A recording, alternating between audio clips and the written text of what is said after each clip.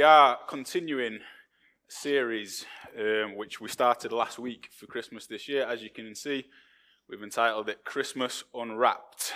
The implication being that we're going to be looking at some of the traditions that we attach to Christmas and exploring them a little bit and seeing how they fit into the narrative of the first Christmas as we see it described in the Bible.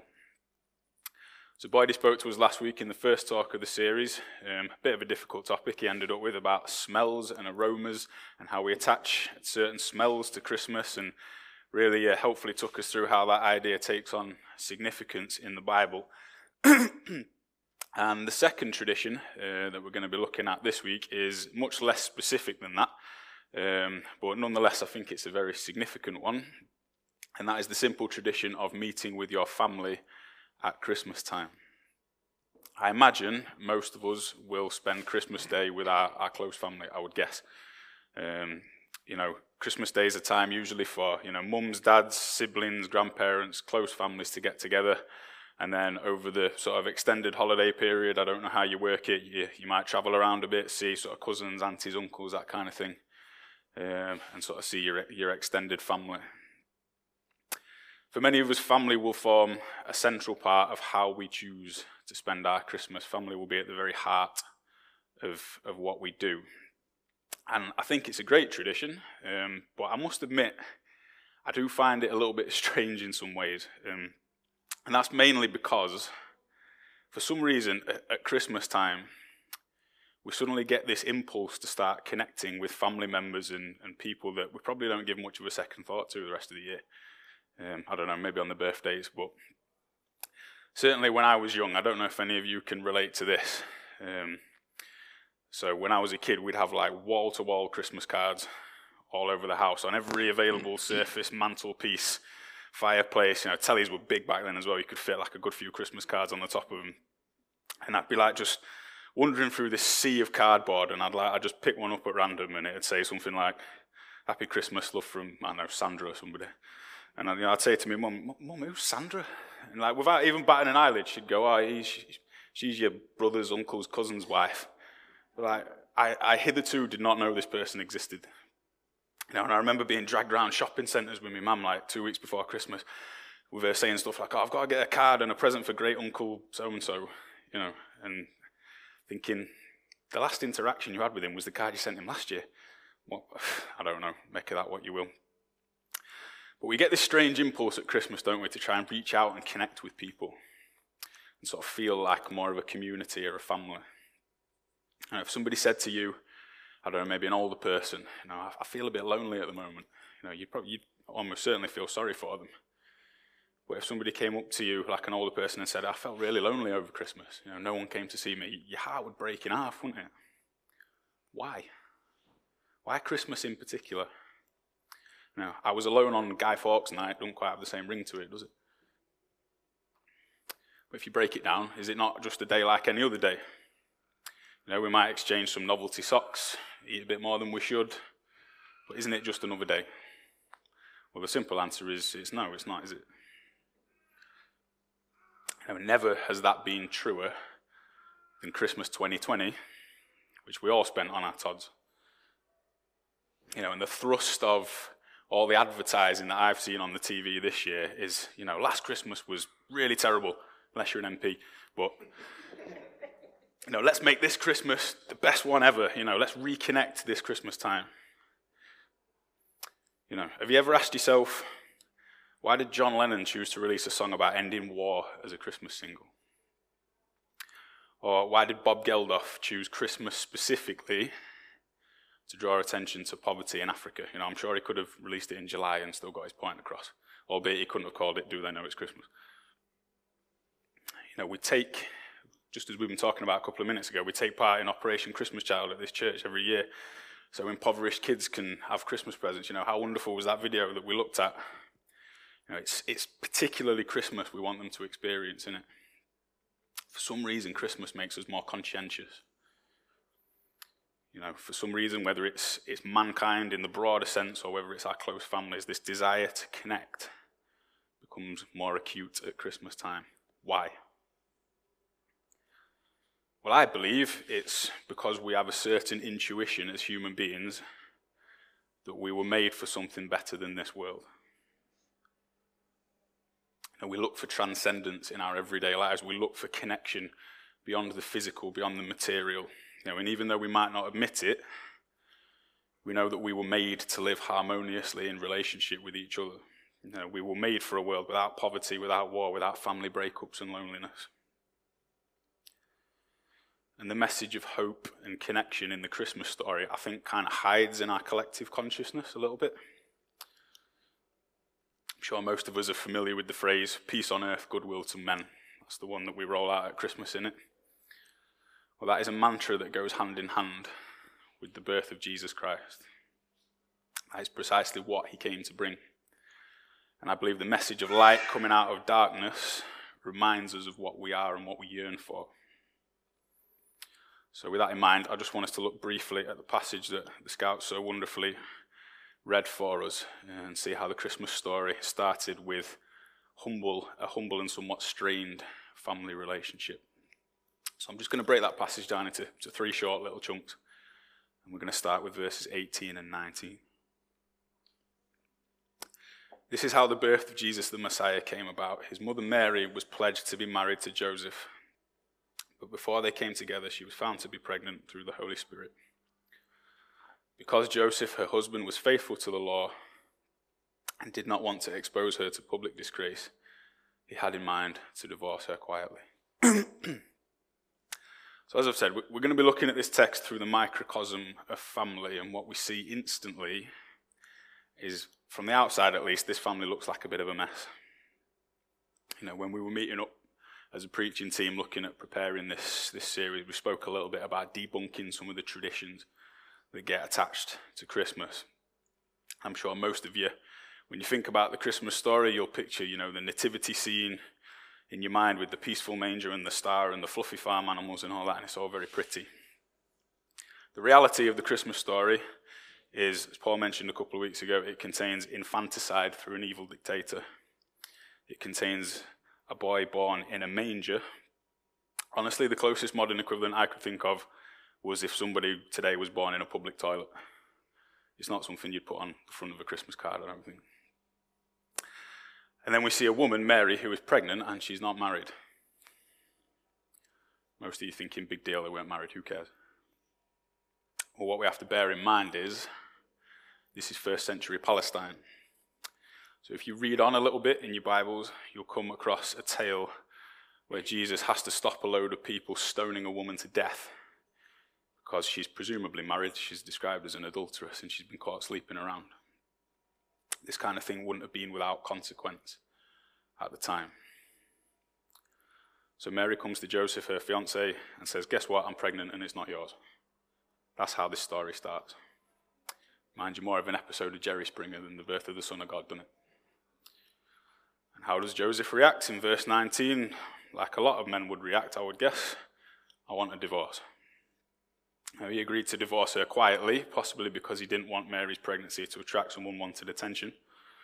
I should also point out at this stage that in this culture, if you were engaged to be married to someone, it kind of counted as sort of already being married in a lot of legal ways. So if you actually wanted a divorce from your fiancé, if you wanted to split from your fiancé, then you would actually need a divorce.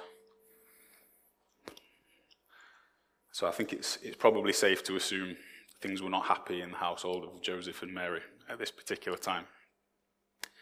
If you're going to pick a backdrop for the birth of the Son of God, is this the situation you would choose? Probably not. You probably imagine a more fitting scenario as, Jesus floating down on a cloud surrounded by angels, something like you'd see on the ceiling of the Sistine Chapel. But the reality is he was born into a humble family on the brink of divorce. I think in truth, the humility of Jesus' circumstances would be a theme that would continue for the rest of his life. And I think if we're being honest with ourselves, somewhere along the line, Christianity and the church in general has kind of lost sight of those humble beginnings. Don't think of Jesus like the Pope. He didn't spend his time living in grand cathedrals and palaces with gilded ceilings.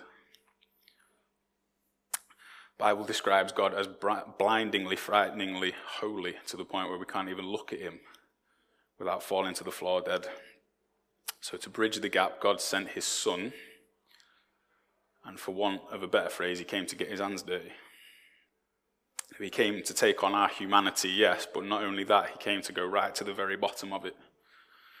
So he was born in a feeding trough, he worked a menial job, he was homeless and poor for most of his ministry, and he ended up dying a death reserved for the lowest common criminal of his day, all whilst being abandoned by some of his friends.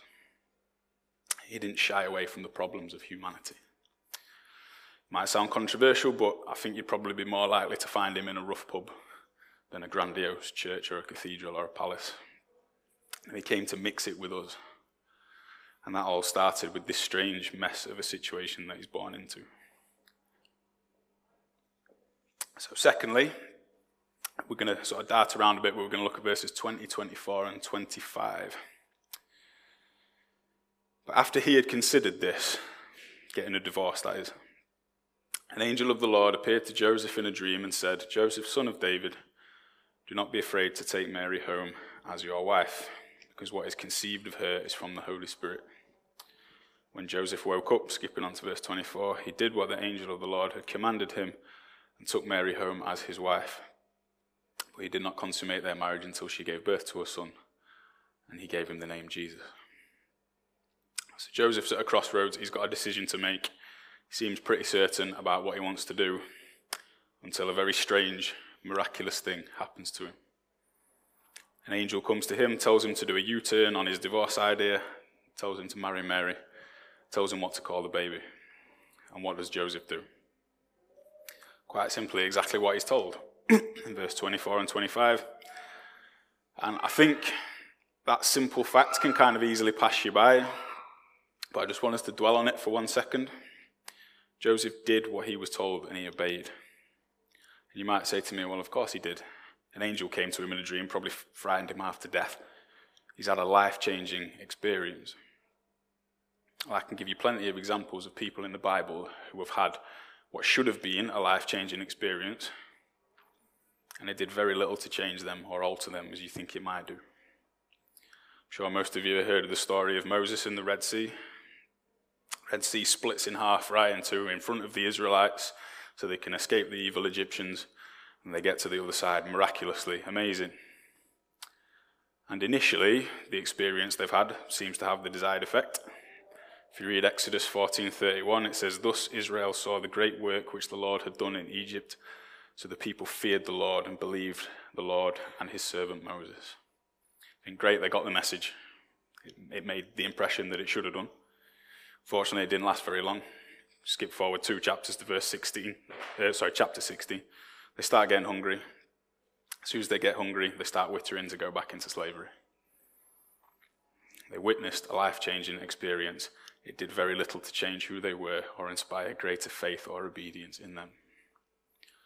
Judas Iscariot, another great example, witnessed what you would think would be life-changing scenarios on a pretty regular basis. Seeing Jesus raise folk from the dead, walk on water, demons cower at his feet.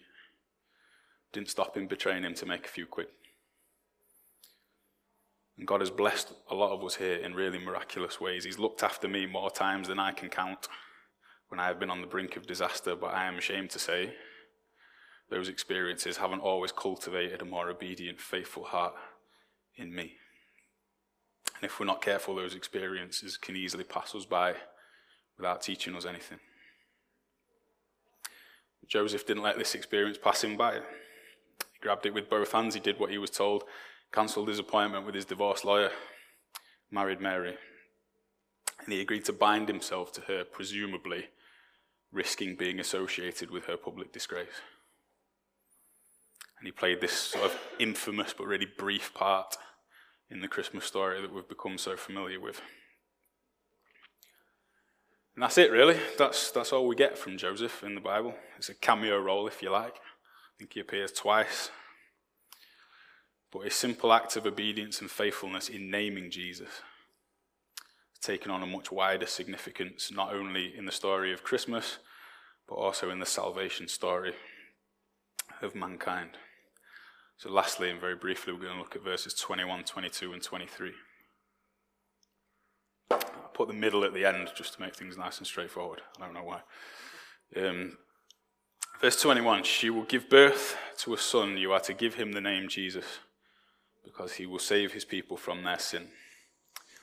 All this took place to fulfill what the Lord had said through the prophet. A virgin will conceive and give birth to a son, and they will call him Emmanuel, which means God with us. So I mentioned at the beginning the kind of longing that we have to be part of a family and to connect with people get stronger at Christmas. And I believe that is because God designed us for relationship. Relationships with each other and with families, yes, but crucially relationship with him. There's a phrase in the Bible that says every good and perfect gift comes from above. And I believe that the love and the depth of emotion that we feel when we look at our children or our spouses, my son's over there shouting at me as if on cue, or the heartache that we feel when we see our parents or our grandparents getting older and more isolated, that little piece of us that we can't quite explain or control. I believe that it's something that God has placed within us quite deliberately. God shows every range of emotion that you can think of in the Bible. But crucially, he remains untainted by evil and corruption. And then we read verse 23. The virgin will conceive, give birth to a son, and they will call him Emmanuel, which means God with us. I could talk all night about that phrase. I think there's been books written just about those three little words. I'm not going to go on for too long, but just for the purposes of today, talking about Christmas and family, as I've kind of alluded to already, Christmas is a very, very painful time for a lot of people. For many of you, you'll see families enjoying Christmas together, and family members that you've lost will become more conspicuous by their absence. Or for some of you, Christmas might just be like a logistical nightmare, for some of the reasons Joseph was contemplating. Trying to navigate your kids between ex-partners or spouses, being forced into dealing with people you don't really want to, just because it's Christmas.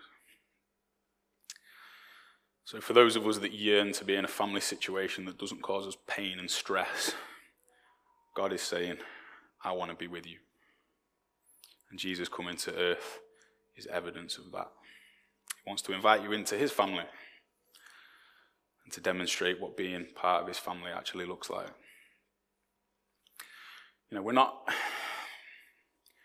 for want of a better phrase, we're not playing games here at Christ Church. There's churches out there that will use Christmas as an excuse to sing some nice carols, wear a Christmas jumper, drink some mulled wine, feel nice and warm and fuzzy inside, and that'll be it for them. Not for us. Don't get me wrong, we love the mulled wine, we love, meeting with you all, singing carols and all the rest of it. But the birth of Jesus Christ is a central part of the lives of the Christians here. And it's something that affects us every day, 365 days a year. Because of that, because he came to be with us. Because we're part of his family and we believe that he loves us. But crucially, Jesus gets a second title in this passage. Slightly strange, he gets two names. He's going to be called Emmanuel, which means God with us. But verse 21, he's going to be called Jesus because he will save his people from their sin. Unfortunately, to invite us into his family, it was going to take more than Jesus just being born into the world and preaching some nice things. Ironically, it was going to take the exact opposite. He was going to have to die to save his people from their sin. We all want the John Lennon, Bob Geldof version of Christmas, don't we? We want war to be over. We want Africans to be fed. We want hatred and evil eradicated from the world, but are we willing to eradicate it from ourselves? And while ever we live in this imperfect world, we've got this ongoing dilemma. We want peace and love and family and harmony, but we can't attain it. And God says that's because our most fundamental relationship is broken, and that is our relationship with him. We want to go our own way. We think we can attain our own version of utopia through our own efforts. And how's that worked out for humanity so far? So when it all goes to pot, and we see broken families and greed and hatred, we're still left with this aching feeling that it is not meant to be like this. And there's a verse in the Bible in Isaiah which says, "We all like sheep have gone astray. Each of us has turned to his own way, and the Lord has laid on him," that's Jesus, "the iniquity of us all." Iniquity is just a fancy word for sin and evil. God says to eliminate the sin that causes our loneliness and struggle and rebellion from him, the Son of God had to pay the ultimate price of himself in giving his life on a cross. It's only because of that that we can say Emmanuel. It's because of that we can feel hope at Christmas despite what our circumstances are, because we know that our situation will be perfected by him one day into how it was always meant to be. Now, that's a really important distinction to make. I am not standing up here saying Christianity and Christians hold the key to utopia in this world. We do not. In fact, there's people that have done things in the name of Christianity that have made the world a whole lot worse. But the Bible says that one day things will be put right. Not through anything we've done, but through the Son of God giving his life in place of humanity and answering for all the ways that we have messed up. I've said the message of Christmas is central to the life of this church, but only because the birth of the Messiah ended up with the Messiah hanging from a cross to save his people. And my prayer for everyone here today, including myself, is that the message of Christmas will change our lives because of this fact.